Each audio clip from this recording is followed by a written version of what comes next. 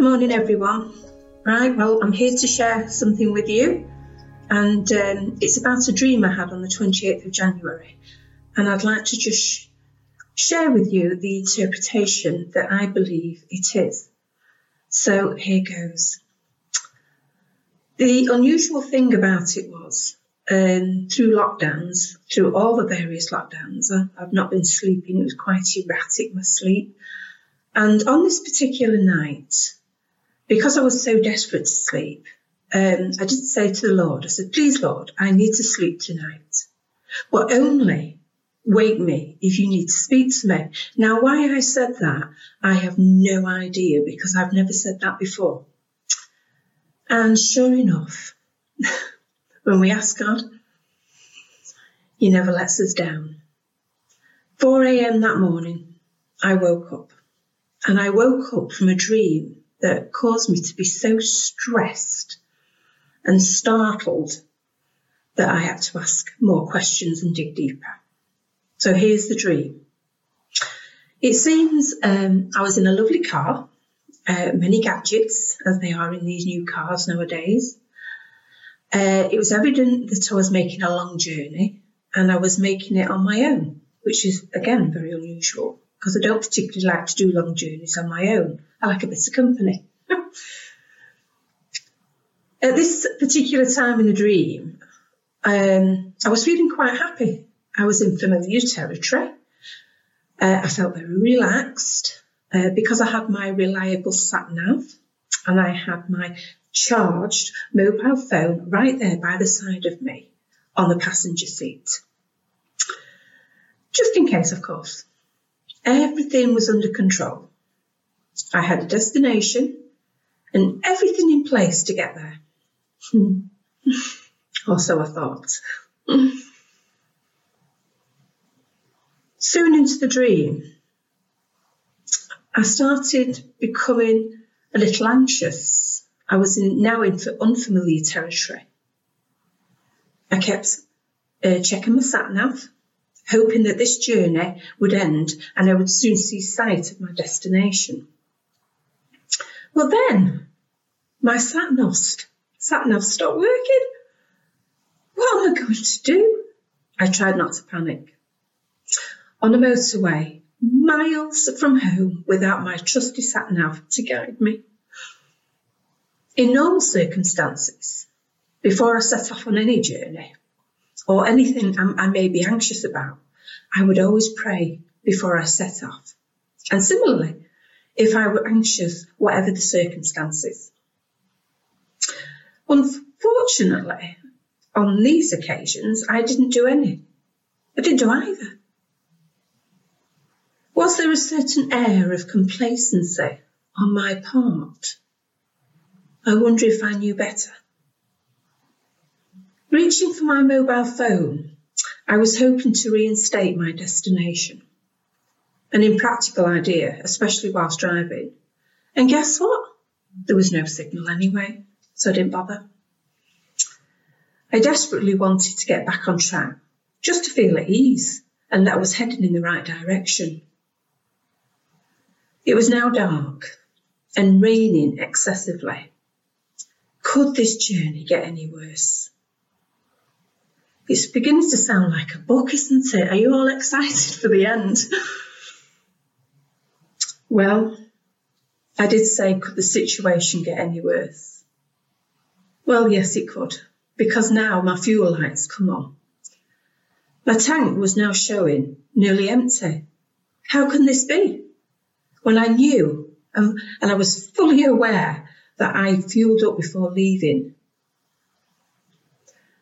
Of course, now the stress was rising. Fear was setting in. And now it was very late. And because of this nearly empty tank, I'm now looking for a petrol station, which is somewhere I didn't even know where I was. The situation I found was spiralling out of control. Equally, stress levels were doing the same. Finally, I did find a garage. Everything was going to be okay. But it wasn't. The all-night garage, as I thought, was closed. Of course it was. This, of course, to me, was the last straw. I had now found myself in the middle of nowhere. It was dark, the rain was relentless, and everything I relied on to reach my destination had failed me. I felt the fear and anxiety as I considered what to do. And it was at this point I woke up, anxious and very stressed. I asked the Lord the meaning of the dream. And this is what I got. Through these unprecedented times, it can feel like all our worldly control is being stripped away, and unknown territories can bring feelings of anxiety, stress, and fearfulness amidst a world that seems to be crumbling before our eyes.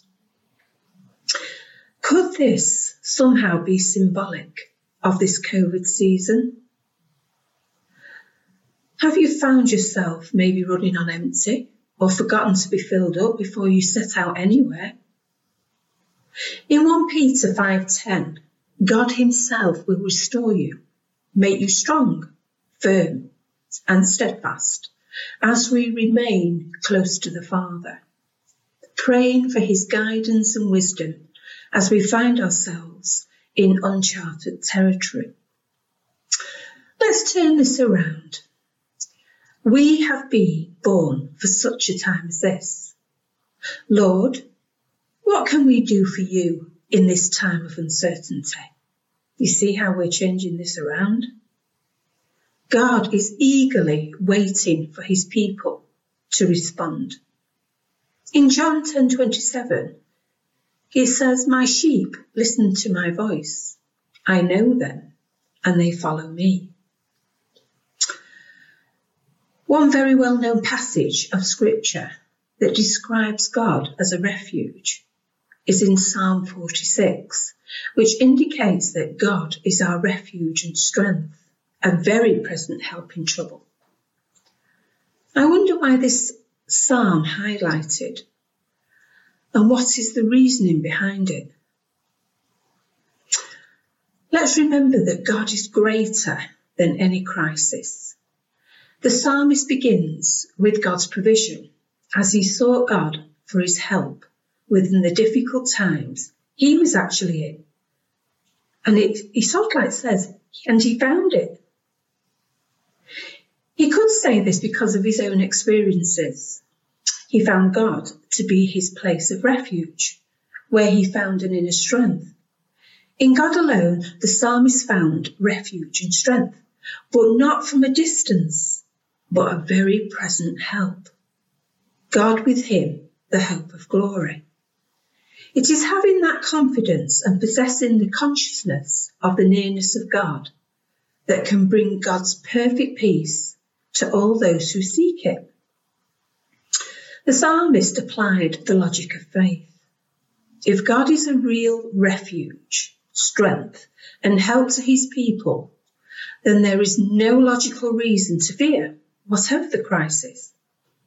The psalmist's robust, defiant tone suggests that it was composed at a time of crisis, which actually makes his confession of faith doubly impressive.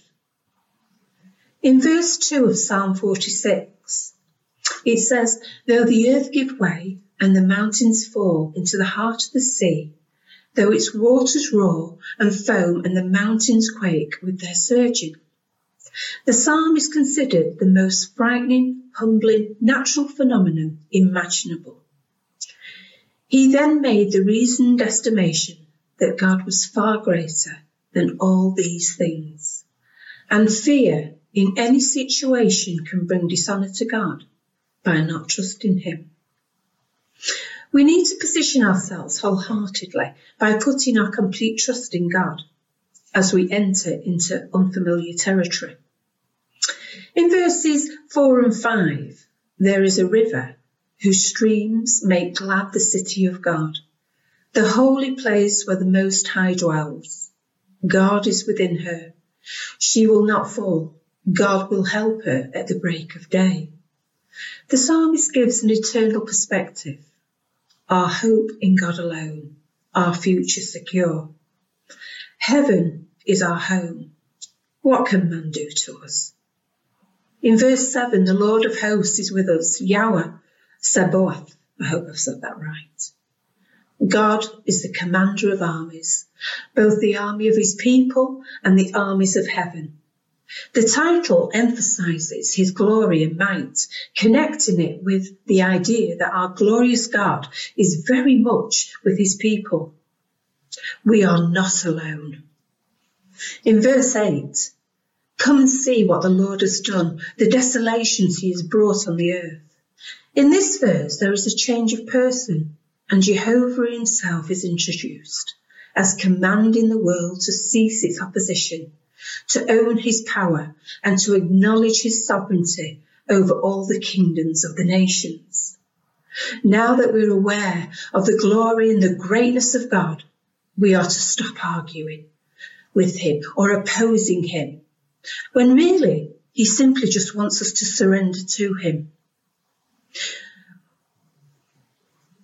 We can learn so much about the character of God through the praise and prayers of the psalmist. In verse 10, it says, be still and know that I am God. I will be exalted among the nations. I will be exalted in the earth. Be still is not in the first place comfort for the harassed, but is in fact a rebuke to a restless and turbulent world. This is not advice to lead a contemplative life. It means lay down your arms, surrender, and acknowledge that God alone is victorious, and he will be exalted from every nation and throughout the world.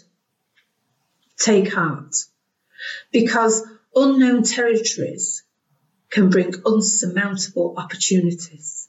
Hence, fear is not invited into this equation, and especially when we know who we are in Christ and what our Father of Heaven's armies is capable of.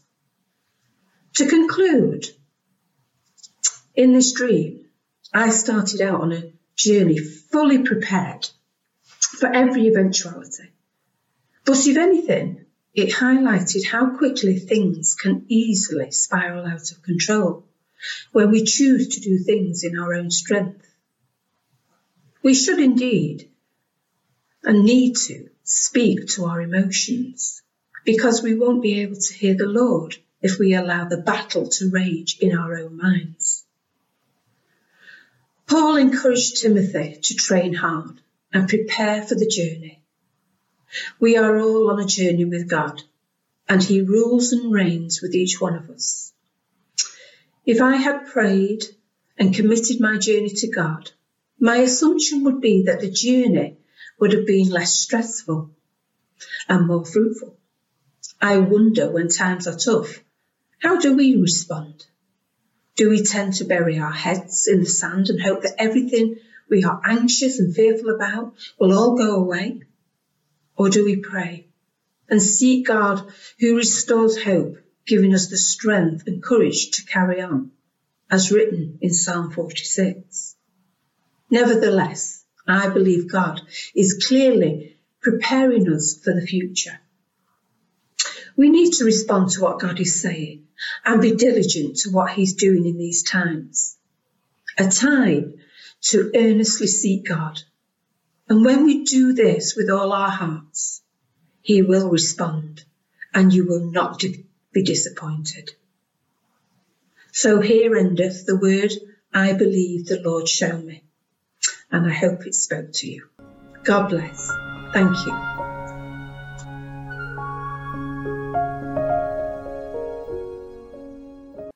Today I want to talk about 3 Re's: refilled, re-energized and renewed. 1, 2, 3, 4. In John's Gospel, in chapter 4, we meet the woman at the well. Jesus is on his journey through the desert when he gets tired, so he sits down by this well and he sends his boys on ahead of him to get some drinks and some snacks, a Mars bar and a Fanta lemon. doesn't say that in the scripture. So verse 6 says, he sat wearily beside the well about noontime. Here we see Jesus' full humanity. Jesus was fully God, but he was also fully human.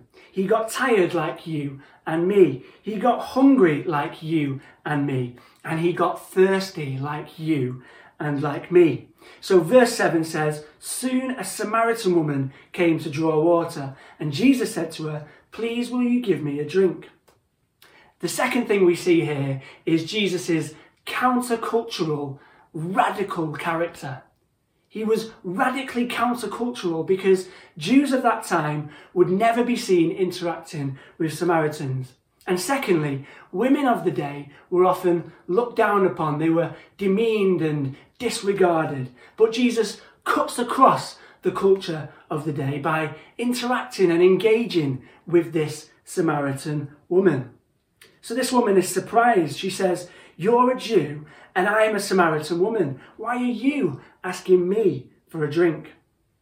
To which Jesus replies, if only you knew the gift God has for you and who you are speaking to, you would ask me and I would give you living water. So at this point, this Samaritan woman's probably confused. She's like, who are you? What is this living water you're on about? Please leave me alone. She says, but sir, you don't have a rope or a bucket, and this well is very deep. Where would you get this living water? And besides, do you think you're greater than our ancestor Jacob, who gave us this well? How can you offer better water than he and his sons and his animals enjoyed? Verse 13, Jesus replied, anyone who drinks this water will soon become thirsty again, but those who drink the water I give will never be thirsty again. It becomes a fresh, bubbling spring within them, giving them eternal life. Have you ever been to Nando's? Nando's is my favourite. Not only is the chicken amazing, but you get unlimited free refills. If you order a drink from the desk, you can take it over to the drinks machine and you can press the Coca-Cola button and you put your glass down and Coca-Cola fills up your glass. You can take your drink back to your table, you can drink your drink. Once you finish it, you can go back to the machine and you can fill it up with Fanta. You can press the Fanta button, it fills with Fanta, you take it back to your table and you drink the Fanta. Once you've finished your Fanta, you can take it back to the machine and you can get a Sprite. You press the Sprite button, it fills up with Sprite, you take it back to your table, you drink your Sprite. Once you've finished your Sprite, you can take it back again. And you can keep doing this again and again and again and again. Likewise, God wants to give you unlimited free refills.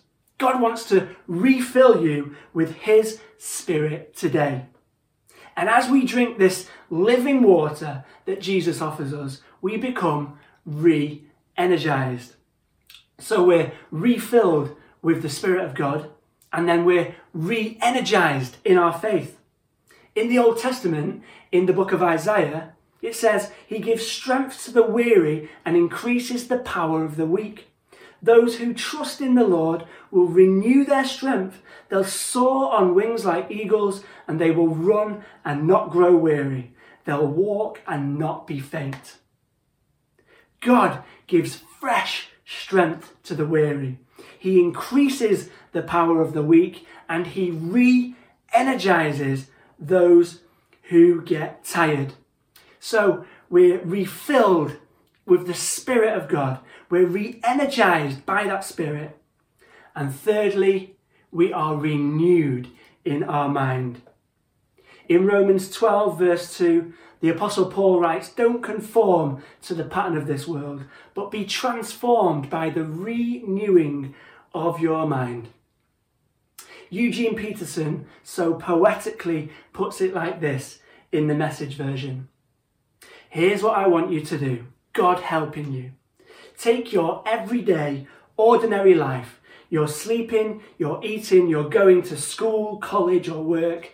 You're walking around life, and place it before God as an offering. Embracing what God does for you is the best thing you can do for him.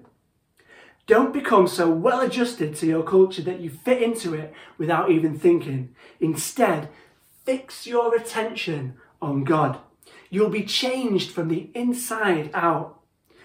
Readily recognize what he wants from you and quickly respond to it. There's another re. Unlike the culture around you, always dragging you down to its level of immaturity, God wants the best out of you. And he brings the best out of you. And he develops a well-formed maturity within you. So we're refilled with the Spirit. We're re-energized and we're renewed in our mind. So I want to invite you to re-encounter Jesus today. There's another re. To be refilled with the Holy Spirit, to re-energize your faith, and to renew your mind. Maybe you're tired, maybe you're burnt out, maybe you've been neglecting God. Jesus wants to meet you at that well today.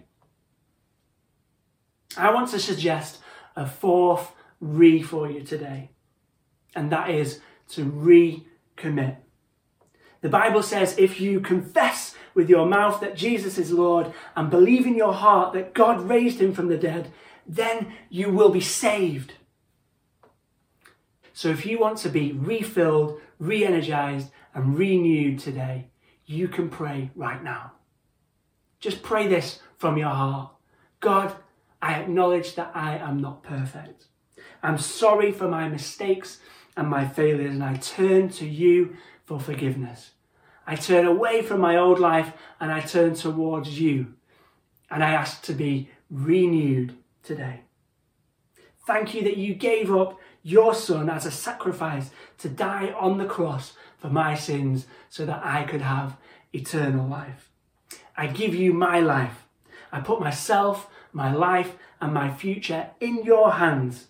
Would you guide my steps so that I continue to walk in your ways forever? And the Bible says that when just one person prays this prayer, that angels are rejoicing in heaven. So be refilled, re-energized and renewed as you recommit your life to God today.